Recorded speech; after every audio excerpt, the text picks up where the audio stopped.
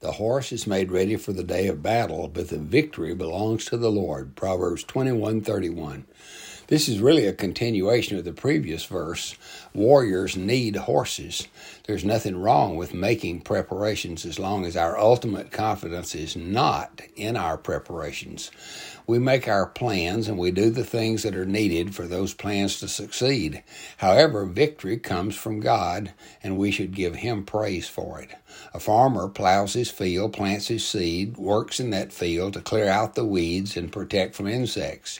Yet when his crop is harvested, he thanks God because he knows it is God who gives the increase. This is a principle of the Christian life. Victory is given, not gained.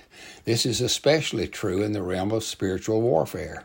We arm ourselves and stand as directed in Ephesians 6. However, our ultimate trust is not in our weapons, but in our Savior.